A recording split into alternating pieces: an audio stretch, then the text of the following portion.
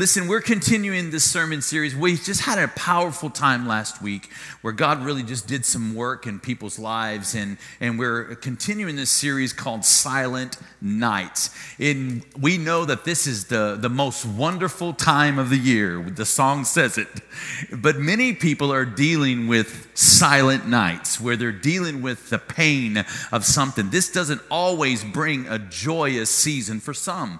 And so the Lord just laid on our heart to really just deal with some things in the month of December. Of course, Christmas Eve, we're going to light a candle. We're going to read from Luke chapter 2. We're going to do the Christmas things. But I just felt the Spirit of God just leading us as we get to Christmas Eve, just to deal with just giving God the opportunity just to heal some places and some hearts for people that are dealing with some silent nights. So if you have your Bibles, I want you to turn to Romans, the 5th chapter, and then we're going to end up in 2 Corinthians, the 12th chapter. And we're continuing this talk, and God just did some incredible things last week. And I want to just talk to you about something that is really hits home with me personally, and I believe that it's going to be hit home with you as well. But reading from Romans, the 5th chapter, I want to read 3 verses to you. It says this, and we rejoice, in verse 2, and we rejoice in the hope of the glory of God. Not only so, but we also rejoice in our sufferings. We rejoice in the hope and we rejoice in the sufferings because we know that suffering produces perseverance, perseverance, character, and character, hope. And hope does not disappoint us, because God has poured out his love into our hearts by the Holy Spirit, whom he has given. I want to speak to you today on the silent nights, continuing and talking about this with a subtitle called When God Says No. When God says no. Let's pray over this. Father, thank you so much for this great day. Thank you for my wonderful family here. God, I thank you that you're just going to move for the next few moments.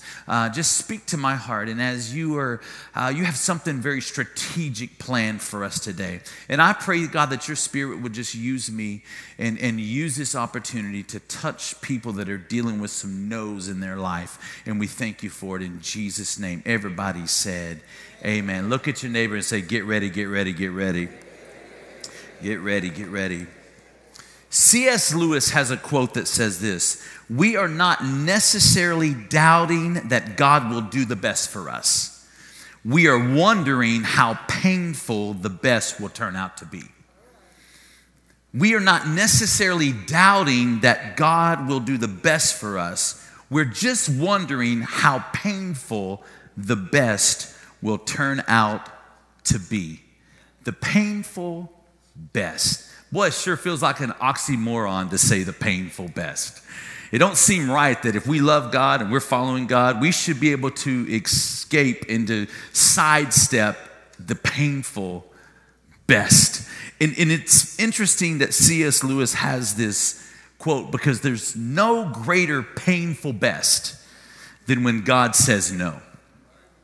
And you've been through it, and maybe you've been for the best, but it was painful. You know that there was a best that came to your life, but it didn't feel like a mountaintop to mountaintop experience. It was a painful journey, and you know it was protecting you, and it was helping you grow spiritually, and it was teaching you. But man, it was painful. It was painful. It was painful because God, you said that you would do it.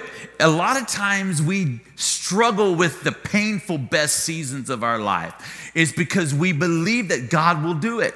And we always have our faith engaged that God will turn it around. And God's going to make it happen for me. God's going to give me the desires of our heart. And we even read in the Word where David says in Psalms 37, he goes, delight yourself in the Lord and he will give you the desires of your heart. He also says, commit your way to the Lord, trust him and he will act. He even said in Psalms 20, he says, may he grant you your heart's desire and fulfill all your plans. And then it says in John, it goes, if you abide in me and my words abide in you, ask whatever you wish and it will be done for you. And it's like those encouraging scriptures give us life. They help us when we're stuck in seasons of our life. They give us the hope that, listen, it's going to turn around for me. They give us the hope that God is about to step on the scene, that God's about to turn some stuff around. But there are some seasons in our life where God is just going to say no. And it causes this problem within our hearts oftentimes because we don't know how to respond when God says no. Because if we're truthful, sometimes we don't want God to be our Father. We want Him to be our Santa Claus. We want Him to be our God Claus. We just want to be able to climb up in Daddy God's lap and just say, God, I want this, I want this, I want this, and I want this. And we want Him just to go, you bet, you just be a good little boy and you be a good little girl, and I'm going to bring you everything you need in this season of your life. And we want that type of daddy. We want that type of father. But here's the thing, good fathers don't always say yes. Good fathers don't always say yes. I'm a proud father. I'm proud of my daughters. My oldest daughter, Hannah's a nurse, and she's finished nursing school earlier this year, and she's killing it. She's an oncology nurse and just making a difference, and I'm so proud of her. You can clap, you can clap, you can clap. I heard it. And Kaylee, she's graduating a year earlier. She went into college as a sophomore, and she's finishing her degree in 3 years. I'm proud. I'm a proud father. But let me say, they're beautiful, they're smart, they're everything that I could ever want. I was everything that I ever dreamed. If I was going to have to raise girls, I wanted my girls to turn out just like my girls have turned out. I'm proud of them. But you know what? Them on this journey of being who God has created them to be and the success that they're finding in their life, it didn't happen because I said yes all the time. There was sometimes I had to be daddy. And I had said, no, you ain't going. You ain't going. I'm sorry. I ain't feeling good in my heart about this one. You ain't going. No, you need to be home by this time. No, you need to do this. Sometimes we have to understand that our Father, our Heavenly Father, He is telling us no to protect us from something that we don't even see in our life. And we struggle. I don't know about you. Maybe I'm preaching to myself today, but we struggle with this because we want God to say yes. We deserve it. We serve in the church. We've been a Christian for a long time. We have our Serve Team t-shirt that we wear every week. We set up in the parking lot. We play the music. We're the DJ at the church. We work with the kids in the nursery and the youth, and we do all of these things. Surely God would say yes to me. And I know how to react when God says yes. You ain't got to just tell me how to react when God says yes. You don't have to tell me, because when He blesses me, I know what to do. I know how to throw up one hand in the air and the other hand in the air and say, thank you, Jesus. I know how to give God praise when He's done something. I know how to give God praise when He says yes to me. You don't have to tell me what to do. It just is automatic. When He provides for me, I know what to do. When He answers that prayer, don't worry. You can just get out of the way. I will shout by myself. I don't even need you to teach me. I know how to respond when God says yes. But the question for us today is, how are we responding when God says no? How are we responding when He says, you ain't doing that? How are we responding? Do we want God to be the Santa Claus, where He's just trying to just give us blessings, give us blessings, give us blessings? Or do we want a Father that sees down the road of our life? And when we were just a baby Christian, and maybe you're here and you're a baby Christian, and He sees what you're going to be 10 years down the road, and He sees what you're going to be 20 years down the road, and He'll say no in this season so you can open up to something that you can't even see or wrap your mind around in a later season. It only happens because God says no. I know what to do when the yeses come. But what happens when you've prayed and you petition God to open up doors, and it just feels like all you feel is the breeze of another door that is shutting right in your face?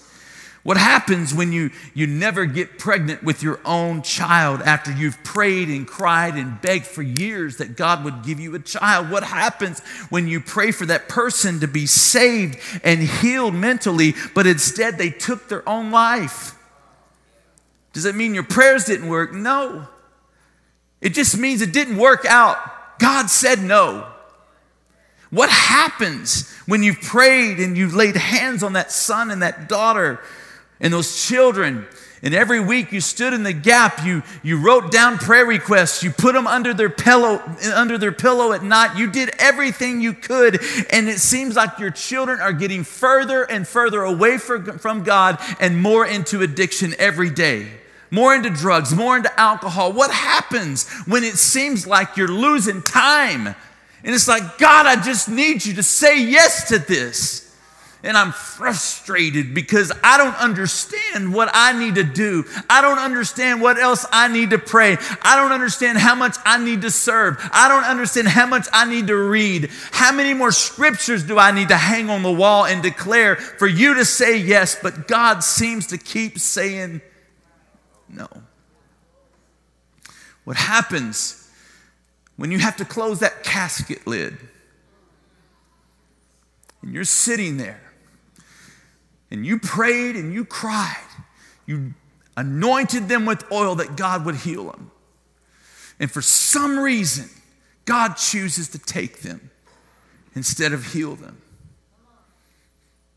It's quiet in here because this is the stuff we don't want to talk about. We don't want to talk about this stuff because it's hard for us to talk about this. But I'm in a room full of people and watching at home that you know what it's like to have that broken heart from a no from God. You know what it's like when you have prayed and cried and you're just saying, God, I need you to turn it around. You know what it's like when you say, objection, God, objection. And you want him to sustain that objection. You want him to sustain it, but he says, overruled. You got to go down this path. You know what it's like when you're wanting God to say, God, you don't understand. I need this to happen for me. But instead, God overrules it, says, no, I got to keep you on this journey. It's not no, right? It's not yes right now. It's still a no. But there's something about a mature Christian. It's something that we as believers have to continue to mature in the ways of the Lord, so that will teach us how to respond when God says no. That teaches us how we can exist and still have true joy when God says no.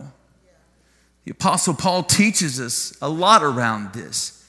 If you really ever just see the thread of Paul's teaching, he's teaching us how to deal with the sufferings of life.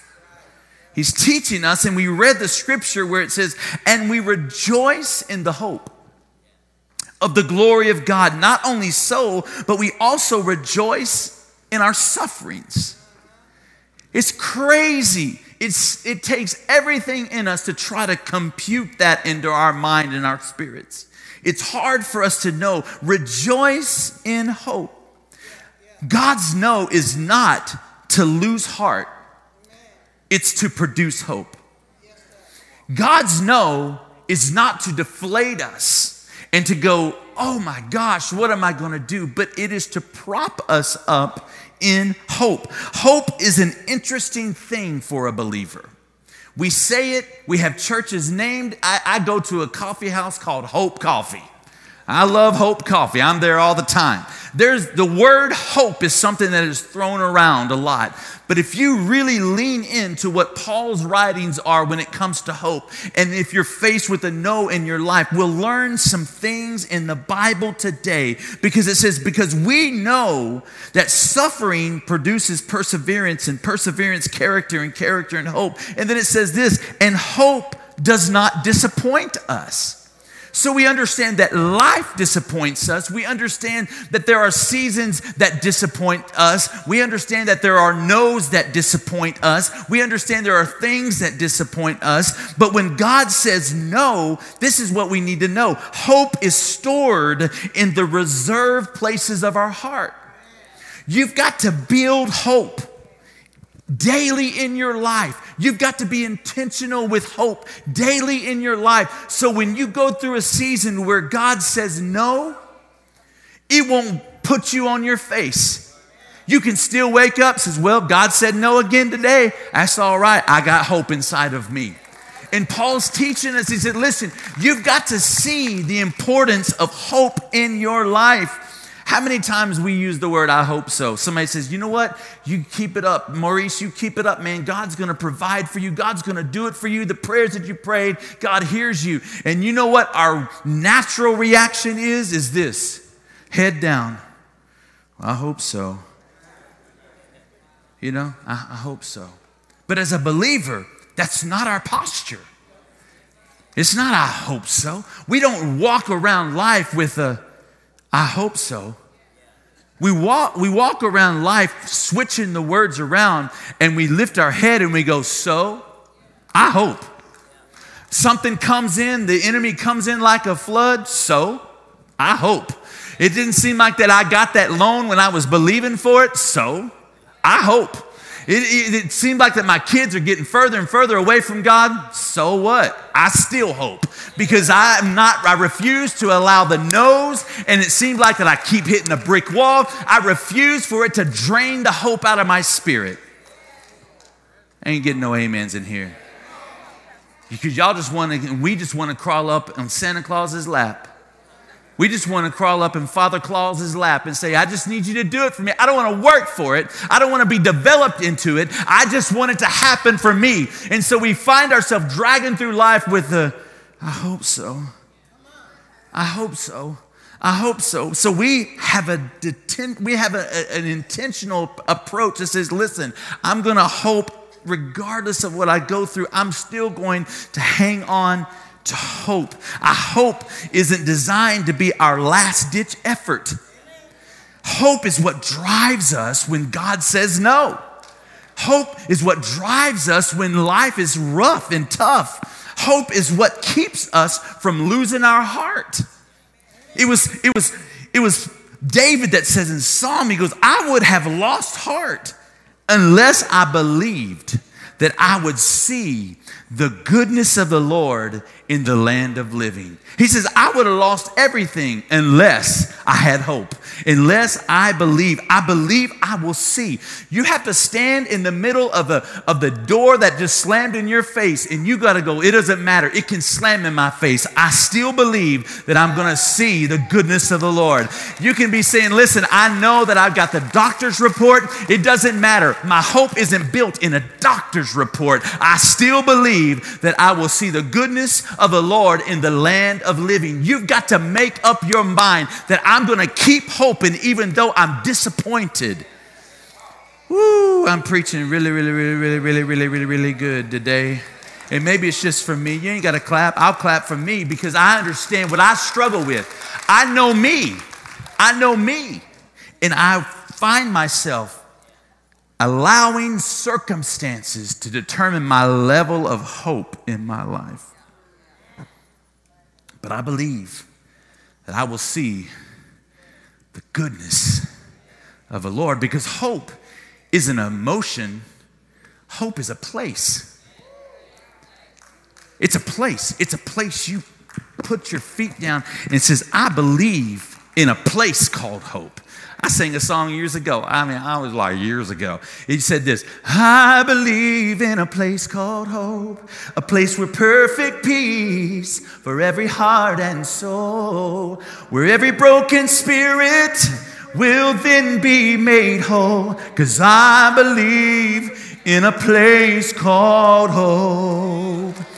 You've got to go, I'm not waiting on the emotion of hope.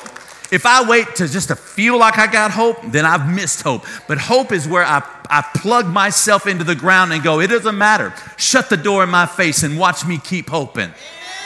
Shut the door in my face. Woo, it's for me today. Shut the door in my face and watch me just still believing and declaring and speaking and praying. And the lack of God saying yes isn't going to put me on my back. And we rejoice in the hope of the glory of God. Not only so, but we rejoice in our sufferings. I was like, okay. You're like, okay, Kelly, I can handle rejoice in the hope. Okay. I got you. I can rejoice in the hope. But you telling me I got to rejoice in the sufferings? Oh, no. No. You can't ask me to rejoice in the sufferings. I mean, I can muster up some hope. But you can't ask me to sit here in the middle of being happy, joy, rejoicing, joy, finding joy in my sufferings. Because here's the thing you got to know. God's no isn't punishment for you. It's preparation for you. And I believe that it's God that will open up doors to simply to say, how are you dealing with the sufferings you're going through? You must invest in your faith during the yes seasons of your life so you won't lose faith in the no seasons of your life. So you've got to invest. I'm going through some sufferings. That's all right. The sufferings aren't going to determine my joy. Sometimes you got to fake it till you make it. Sometimes you got to say, I bless the Lord anyway. I ain't feeling it. I may going through some suffering, but let me tell you what, you ain't going to see no sufferings from here to here to here to here. I'm going to make sure my countenance looks like I'm an overcomer. I'm going to make sure that my countenance looks like God's about to do it for me. I'm going to make sure my countenance is not going to be a no from God. I'm going to begin to practice my praise even in advance that God's going to say yes to this situation. Ooh, I ain't going to start, no, you ain't going to see suffering on me. Not in public.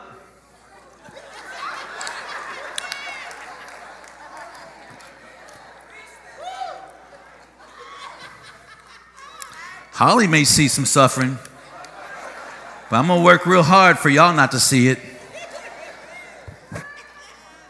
Because rejoicing and suffering are not opposites of each other. So we think, I'm in a season of rejoicing. And then all of a sudden, oh, it's hard. God said no. Rejoicing is gone. And now I'm in a season of suffering. Rejoicing and suffering is like Siamese twins. They're like Siamese twins. And you learn to live your life with both of these things attached to you. And you learn how to live with life. When you go through some sufferings, you're like, I ain't giving up on rejoicing because it's coming. It's going to come back. No. You learn how to adjust a life with these two parts of your life. This is what Paul's teaching us. Because you got to learn how to find hope in the sufferings, and you got to learn how to find hope in the joy. You've got to make sure that you are navigating the two things that's connected to you. And a lot of times our highs are really high and our lows are really low because we're trying to cut off one part of it and go, oh, I'm not suffering anymore. Go far away like we don't think suffering ain't going to come back around one day. I'm not getting no amens today. I'm not getting no amens today. Okay, I just went into an old school vibe there. You have to learn to make it work. You got to learn as we are maturing as believers that I'm not defined by how joyful I am today. And I'm not defined by how much I feel like I'm suffering in this season. And we learn how to navigate those things. I wanted to have a conversation today. I wanted to have a conversation, and I said all that to set up this conversation. God's been good to me. We all have stories, and I want you to hear a story today. Sister Pam Asbury has been a part of our church for many years.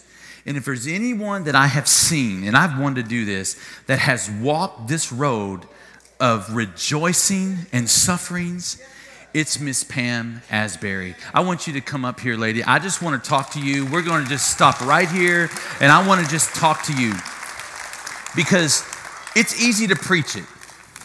It's easy to preach it, Sister Pam. Just have a seat. We're going to have a conversation. It's easy to preach it. And all the preachers out there know, we know how to preach it. Amen. We know how to preach it, but it's another thing when you've lived it. Now, I know Miss Sister Pam's been a part of our church for how many years? About almost 14 years. 14 years. And Sister Pam would come with the carload of family, her husband Jerry, her daughter Jay, and both of them are no longer, they're in heaven now. Amen. And I've watched Sister Pam go through this journey of God saying no. With such grace and dignity. And like I said, I can preach the sermon, but I want you to show us and to help us determine, how do you get through this? How do you get through this without bitterness? How do you get through this without the stuff that you're going through? So a little bit of the history of Jay and Jerry and your other son, and just kind of give a little backstory. All right. Thank you, Pastor Kelly. My husband and I were blessed to have 3 children. 2 of them were born with sickle cell disease. My oldest son passed away when he was 16 years old. He had his first sickle cell disease sickle cell crisis when he was 3 weeks old, which was uncommon because at that age, babies normally still have the fetal hemoglobin. I had this baby that cried. He cried if I fed him. He cried if I touched him. He just cried all the time. So one day I told Brother Asbury, I said, when you go to work, take me to my mama's. Because my mama was a saved, sanctified, praying woman. And I grew up in the Kojic church, y'all. Saved, sanctified, and filled with the Holy Ghost. I believed in the power of prayer. I took my baby to my mother. We anointed him. She anointed him from his head to his toes, and we prayed. He was 3 weeks old at that time. And that's when we found out that he had sickle cell disease. Through the course of his life, I prayed and I asked God and I believed God. Like, God, heal my baby. God, touch my baby. Every time he gets sick and you got to sit by that crib, there's nothing you can do for him. I cried, I struggled, but I kept my faith because I believe that God is a healer. I've seen him heal too many people, so I believe, God, that you're going to heal my baby. God had a different plan. I continue to believe. I continue to ask God to heal my baby. Well, in February 1990, my son went into a coma, and I got a call. He was in the hospital. They said somebody needs to come. He's taking a turn for the worst. I get to the hospital. The doctor that had been treating him all of his life met me in the hallway, and he said, Mom, if God doesn't work a miracle, our boy won't make it through this one. But I still believe God, y'all. The saints camped out in the waiting room, and we prayed, and we fasted, and we sought the Lord. They told me that he was in a coma, and he was brain dead. But I want y'all to know that was on a Tuesday. And on Thursday, my boy opened his eyes. He opened his eyes, and he was looking around, and he was trying to pull out the tubes. He was trying to talk. And I called my mom because I was so excited. I'm like, Mom, Roderick opened his eyes today, and he was looking around, and you'd have to know my mother. My mother says, that's good, but people usually get better before they die. That was my mother. I was so upset with her. I called my sister. I'm never talking to your mother again. I'm done with her. Because I was all built up with my hope, and I knew that God was going to heal him, and that's what I knew. And that Thursday evening, he had a heart attack. They called us in, and they said, now, he's had a heart attack. Only half of his heart is pumping blood. But I still trusted God because God works miracles. Yeah. Brother Asbury and I were camped out at the hospital that night. About 10 o'clock, we put our beds down. They called for us to come to the family room. We go to the family room, and the doctor tells us, she says, now, he's probably not going to make it through the night. You can go and stay with him, until he dies. I couldn't go watch him go. But his dad did. Sit with him till he transitioned on to glory. Saints, I'm saved. I've been saved a long time. At that time, I was saved, I was sanctified, and had the testimony. I'm filled with the Holy Ghost, and that with fire. But that was a silent night for me. Yeah. Yeah. I prayed every night. I had a ritual. I prayed every night. But my prayers began to be God bashing sessions. Yeah. I was mad at God. Yeah. How could you be such a loving father and you take my only son? Yeah. I didn't have but that one, and you took my only son. Every night I'm praying, and I'm upset with God. Now I'm like Pastor Kelly at church. People didn't know. Yeah. Yeah. I had a smile on my face, but I had a pain in my heart. One night I was praying and bashing God, and I'm just giving him the blues. I said, you took my only son.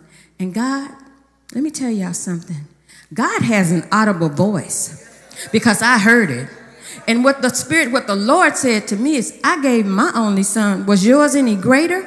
I opened my eyes and I looked around and I'm like, oh my God. Wow. Then I began to repent. I said, God, forgive me. Forgive me for not giving you glory in this, because he was my only son and you took him. Yeah. But he's not suffering anymore. And then the Lord said to me, he said, I answered your prayer. Yeah. I answered your prayer. What prayer? He said, you asked me to heal him. It ain't no sickness in heaven. My boy ain't sick no more. He ain't have to have another blood transfusion. He didn't have to be sick anymore. I magnify God. My healing came when I began to give God glory for what he gave me. He gave me 16 years. He could have just given me the 3 years. He could have just given me the 3 months, but he gave me 16 years. 16 years, my son was a loving kid. He loved to hug and kiss. I got 16 years of hugs and kisses that I can hold on to for the rest of his life. But what I didn't realize is that God was setting me up, Pastor Kelly. Yeah, and that's what I wanted to jump in, because later on, your other daughter, Jay, and we miss Jay and Jerry. So, and your sister, was it 3 years ago? 3 years ago. 3 years ago. And so there's been this amount of loss. And again, we know that you've prayed. How do you keep from getting bitter? I mean, because I don't know. I may not be as saved as you, but I just feel like that if I faced all of these doors shutting and all of these God saying no moments, I can't say that I wouldn't be bitter. How did you? And I know it's probably different for everybody, but just how do you keep from getting bitter toward God in those situations? Because I don't know if I just throw up my hands and say, "I'm out, God." It's a journey. It's a journey. And every situation is different. So when my husband died, when Jerry died, I was so hurt because I left him at the hospital. He was transferred to Methodist Hospital. They gave me his room number. I get to Methodist Hospital. I go to room in the Schenkel building. I'll never forget it. Room 4022. And I walk into the room, and it's an empty room. So I went to the nurse's station. I said, my husband is supposed to be in room 4022. There's nobody there. They said, well, let me get the charge nurse. So the charge nurse comes, and she takes me on the elevator, and she takes me down to the family room. Before I go in, I said, I already know what this is. You don't take the survivors. I already know what this is. I don't know what happened, but I already know that he's gone. When I get to the morgue, we get down to the morgue, and when I walked in the morgue, Pastor Kelly was standing at the foot of Brother Asbury's gurney. But I looked at him laying there, and there was such a peace on his face. My daughter-in-law was praying, and she's like, who's going to pray that God's going to bring him back? I said, stop. I remember that. Yeah, I said, stop, get out of here, go. Who wants to come back to suffer? He's gone. He lived his life to get the reward, and he's gotten his reward. Why would we want him to come back? No, you go.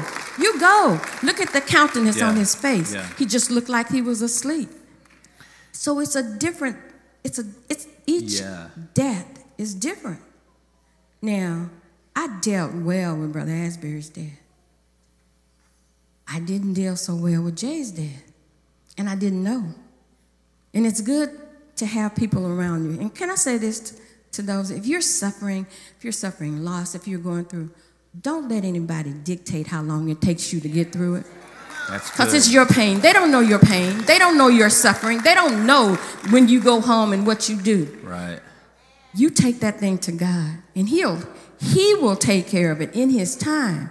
But you got to stay in the process, because I was saved, I was sanctified, I was holy. I had some silent holy nights. Mm-hmm. I had some nights where I had to cry and I had to pray and ask God. And I couldn't see the daylight. But I know this. Every place that there is darkness, there is light somewhere. It may be dark over here, but it's light over there. When it's dark in the U.S., it's light overseas. Yeah. So every place there's darkness, there is light. That's good. You got to keep walking towards the light. Now, when Jay died, and Jay was my baby, she was my spoiled baby. My sister used to say she was my rotten kid. She was my rotten kid. But I love my rotten kid. I love my baby. When her daddy died, it was just the two of us in the house. And I remembered in 2005, my husband and my daughter were both in the hospital. They were in different hospitals. He was down here at Doctors in ICU, and she was at Methodist. And the day they called and said that they were discharging her, I picked her up, and I said, I'm going to take you to Faith, who's my sister-in-law in Eau Claire. I picked her up, and when I got off work, I picked her up, and we're headed home, and we were riding down Ann Arbor towards Marsalis. And she said to me, the best thing God can do for me is not let me wake up one morning. Wow. I said, what are you talking about? I lost it. I'm driving down Marsalis. We're coming up to the light, and she yells at me, are you going to stop? Well, you already messed me up. I mean, you told me you don't want to wake up. But when she told me that, since I began to pray, and I asked God, God, fix my heart. Yeah. God, fix my heart. I don't want to pray something that she doesn't want. And if she wants to be in glory, if she wants to be in peace, God, fix my heart. So I prayed from that day, God, fix my heart. The day Jay died, she was at her half-brother's house. He made her breakfast. He said she laid on his bed, and I called to tell him I'm coming to get her. About 2 minutes later, he calls back. He said, I can't wake her up. I said, Wayne, just shake her. Just shake her. He said, I am shaking her. I can't wake her up. Wow. When I got there and I saw her and I looked at her, I said, God answered your prayer. You went to sleep. She didn't struggle. She just didn't wake up on this side, but she woke up in glory. Yeah. So for that, I give God glory. That's good. It hurts. It hurt me, and I didn't know that I was hurting when Jay died.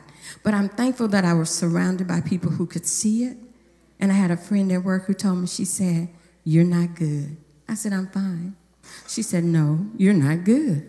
She made me realize that sometimes, y'all, we are broken and we need some help. So it's good to put up your facade, but you better know when you need some help, because there's medicine. I have had times since then that I've been low. A few months ago, I had a really bad Sunday. I realized I got up that morning to put on a bracelet. I couldn't get it on. And I would have gone across the hallway and said, Jay, can you fasten my bracelet? It almost took me down. But the voice, the Spirit of the Lord said, just get to the hospital.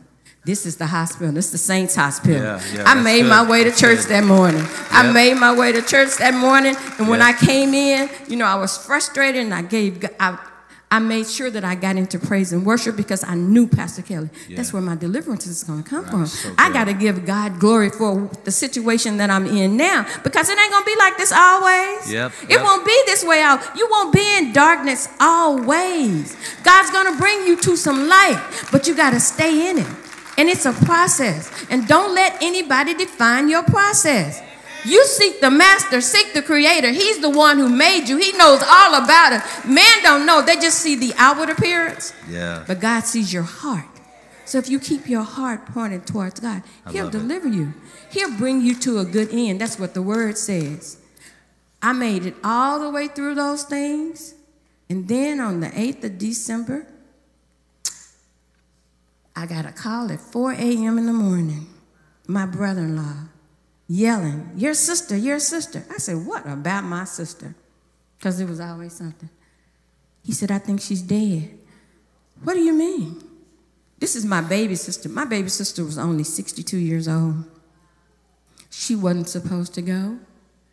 She was preparing. She was building a house out of Joe Pool Lake. She lived in Maryland, but she was coming back home after Jay died. She said, I got to get back to you. She was building a new house, but God saw fit for her to go to another house. Mm-hmm. She didn't make it. Yeah. She didn't get to live in that house on Joe Pool Lake. She had to go to live in that house, to that mansion that God created in the sky. That's good. And that's where we all want to go. Yeah. So every day is a day of thanksgiving. We all going to go through something, saints. Don't think that God has left you because you're going through something. That's right. He said that we would take my yoke up on you, for my burdens are easy, and for my yoke is easy and my burden is light. So you're going to have some stuff up on you, but because you got your hand in God's hand, it's going to be a much lighter load for you to carry. Imagine if you don't have anything or anybody. That's why I say, when I see people and you don't have a relationship with God, how do you make it? What do you do? So true. Where do you go when you need help? You can't run to the rock. Where do you go? Yeah, I think for you, I look at your story, and I think it was just this consistency of just trusting God. Because as we read, it says that we know that suffering produces.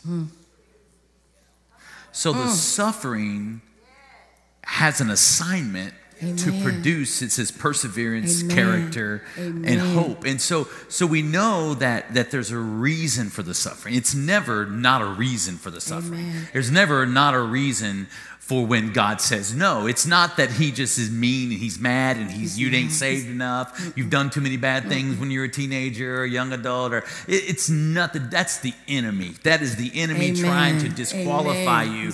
But it's because of the consistency, I believe, of just you serving the Lord all these years. What it does is it made it to where you were prepared to carry the load of these incredible no's from God, and you were able, and you understood that the suffering doesn't end here. It actually is producing. And anything that is produced is a process. It goes through stages, and it's like this is and then it all is to lead you to a place to where you can lift your head up off the pillow again. You can get through it. You can show up, and it's because it's just because of this daily approach to going, God, I don't understand this. I'm going from one hospital to the next. I got to get one checked out, one's checking in. I can't imagine the stress of that, but all of that suffering has produced something in your life. And this is what I want. We're going to have an altar call in a minute, but I know there's specifically, there's a lot of no's that look exactly like your story. Christmas time often will bring just an incredible amount of loneliness because maybe God said no, and you have a mother, a father, a son, and a daughter that is in heaven today, and that you are feeling the weight of why. And somewhere in the process, she's up here, looks beautiful, looks like she's got it all together. And some of you guys are maybe just in this process where you're in this producing process. And I just want to encourage you, and I want you to pray, if you're okay. I know that wasn't a part of our notes, but I wanted you to pray over those that are dealing with loss, that are dealing with the loneliness of loss. And I know I can comfortably ask you to do that, because through the suffering, God has produced this level of perseverance in you. So just pray over them, and then I'm going to just kind of widen out the altar call to people that are dealing with some no's in their life. Go ahead and pray. Father God, in the name of Jesus, Lord, most of all, we come with a bowed head and humble hearts. God, we come most of all thanking you for the many blessings that you bestowed upon our life. Now, God, you see the people. You see their hearts. You see their minds. God, we call on you because we have no other hope. We call on you because we put our trust in you, Father. So for that broken heart, I pray right now, God, that you would touch them, Lift them up, God. Build them up where they're torn down. And God, just prop them up on every leaning side. Give them what they need until they can get to the light. Walk them through the process, God. I pray that you would touch their minds, body, and spirits so that they don't become disillusioned in the things that this thing called life. Let them know, God, that you're in it and you're in it for them to win it. God, I pray that you would continue to encourage your people. I don't know the need, but Father, you made them and you know all about them. And I pray, God, right now that you would touch, heal, deliver, and restore as you can do and as only you can do. In Jesus' name. In Jesus' name. Amen. Amen. Come on, give it up for Sister Asbury. Thank you so much. Thank you so much. I want to just kind of stay in this flow. And I just feel like that we need to talk about those that are dealing with some bitterness. She alluded to that about maybe you're just feeling this sense of like, let's just be real. You're a little frustrated with God. I didn't even use the word angry because it sounds so harsh, and you probably wrestle with how can I be, saved and be angry, but with God. But there's some times in our life that we hit these seasons to where we're just frustrated with God. You're frustrated because it didn't work out like you thought. And some under the sound of my voice that you're dealing with this frustration that's been lingering for years. And you're trying to go back. You're trying to go back. If I could just go back to that season. If it would have just shifted then. If it would have been that person, or if it would have been that opportunity, if it would have been that door, man, my life would look so much different now. And you're carrying this heaviness of frustration toward God. Every head bowed, every eye closed. We're going to have an altar call. It's going to look like this. I'm going to pray, I'm going to challenge you, and then you're going to come. And our ministers are going to be here, and we're going to pray for you. I felt like the Lord just laid on my heart, and I told the team, every Sunday, we're going to open up these altars this month, and we're going to deal with the silent nights. And we're going to deal with people that are feeling the heaviness of this season. And let me just tell you, you don't have to go through this season carrying this. You don't have to go through the season carrying this frustration where you look across your family, you're here, you're serving, you're doing the right thing, but you look across your family and you see those that are dealing with addiction, and you see those that are dealing with their identity. You're seeing those that are dealing with depression and dealing with all kinds of things. And you're like, God, I'm praying, I'm doing everything I know to do, but it seems like I keep getting a no. Let me just say this. You are in the process. God is producing something in you. And I know you're frustrated, but I'm just here to just to prop your faith up, to know that God is producing something in you. And so with every head bowed and every eye closed, if that's you today, I want you just to be honest with yourself. I want you to respond to the Spirit of God that's got you in your spirit right now, that you feel that, I feel that. It's not my words. It's not even Sister Pam's testimony. It's the Spirit of God. And that's what's so awesome about the Spirit of God, is that it just has a way of just in the most loving way, it'll just nudge you to let you know that's you. That's you. And you need to take advantage of this moment. So if that's you, I want you to get out of your seat and I want you to come. Just say, excuse me, and you can just pardon me, and you can slide through. And I want you to come, and I want to pray with you, because I don't want you to feel the sting of the no of God anymore. I don't want you to feel the sting of the disappointment. I don't want you to feel the sting. And for those that you feel like that you're just kind of stuck with the season of going, you know what, God, I feel like I'm so frustrated because when can I get a yes? And you feel the wind of the door kind of just waving in front of you as another one shuts. I'm just here to tell you that God is going to just give you joy in the middle of this process, that He's producing something. And if you come down here, I want you just to lift up your hands, and I just want to pray for you. And I want us to pray for you. We have ministers here that have been trusted. They're anointed to do this. But I want you just to cry out to God. Father, I thank you right now for those that are dealing with some no's in their life. I speak to the spirit of frustration. God, there's some people that are a little irritated at you. And it's hard to say that because we feel like we're sinning if we say that. I understand that we shouldn't be angry at you, but they're just a little bit, because sometimes, God, when we don't know your ways and we can't see the end result, it can cause us frustration. But Father, we no longer point our finger to you, and we point our finger to ourselves to say, God, you are producing something inside of me, something that is going to be so great. This will, and I want to speak this to everybody here at the altar, this will make sense after all.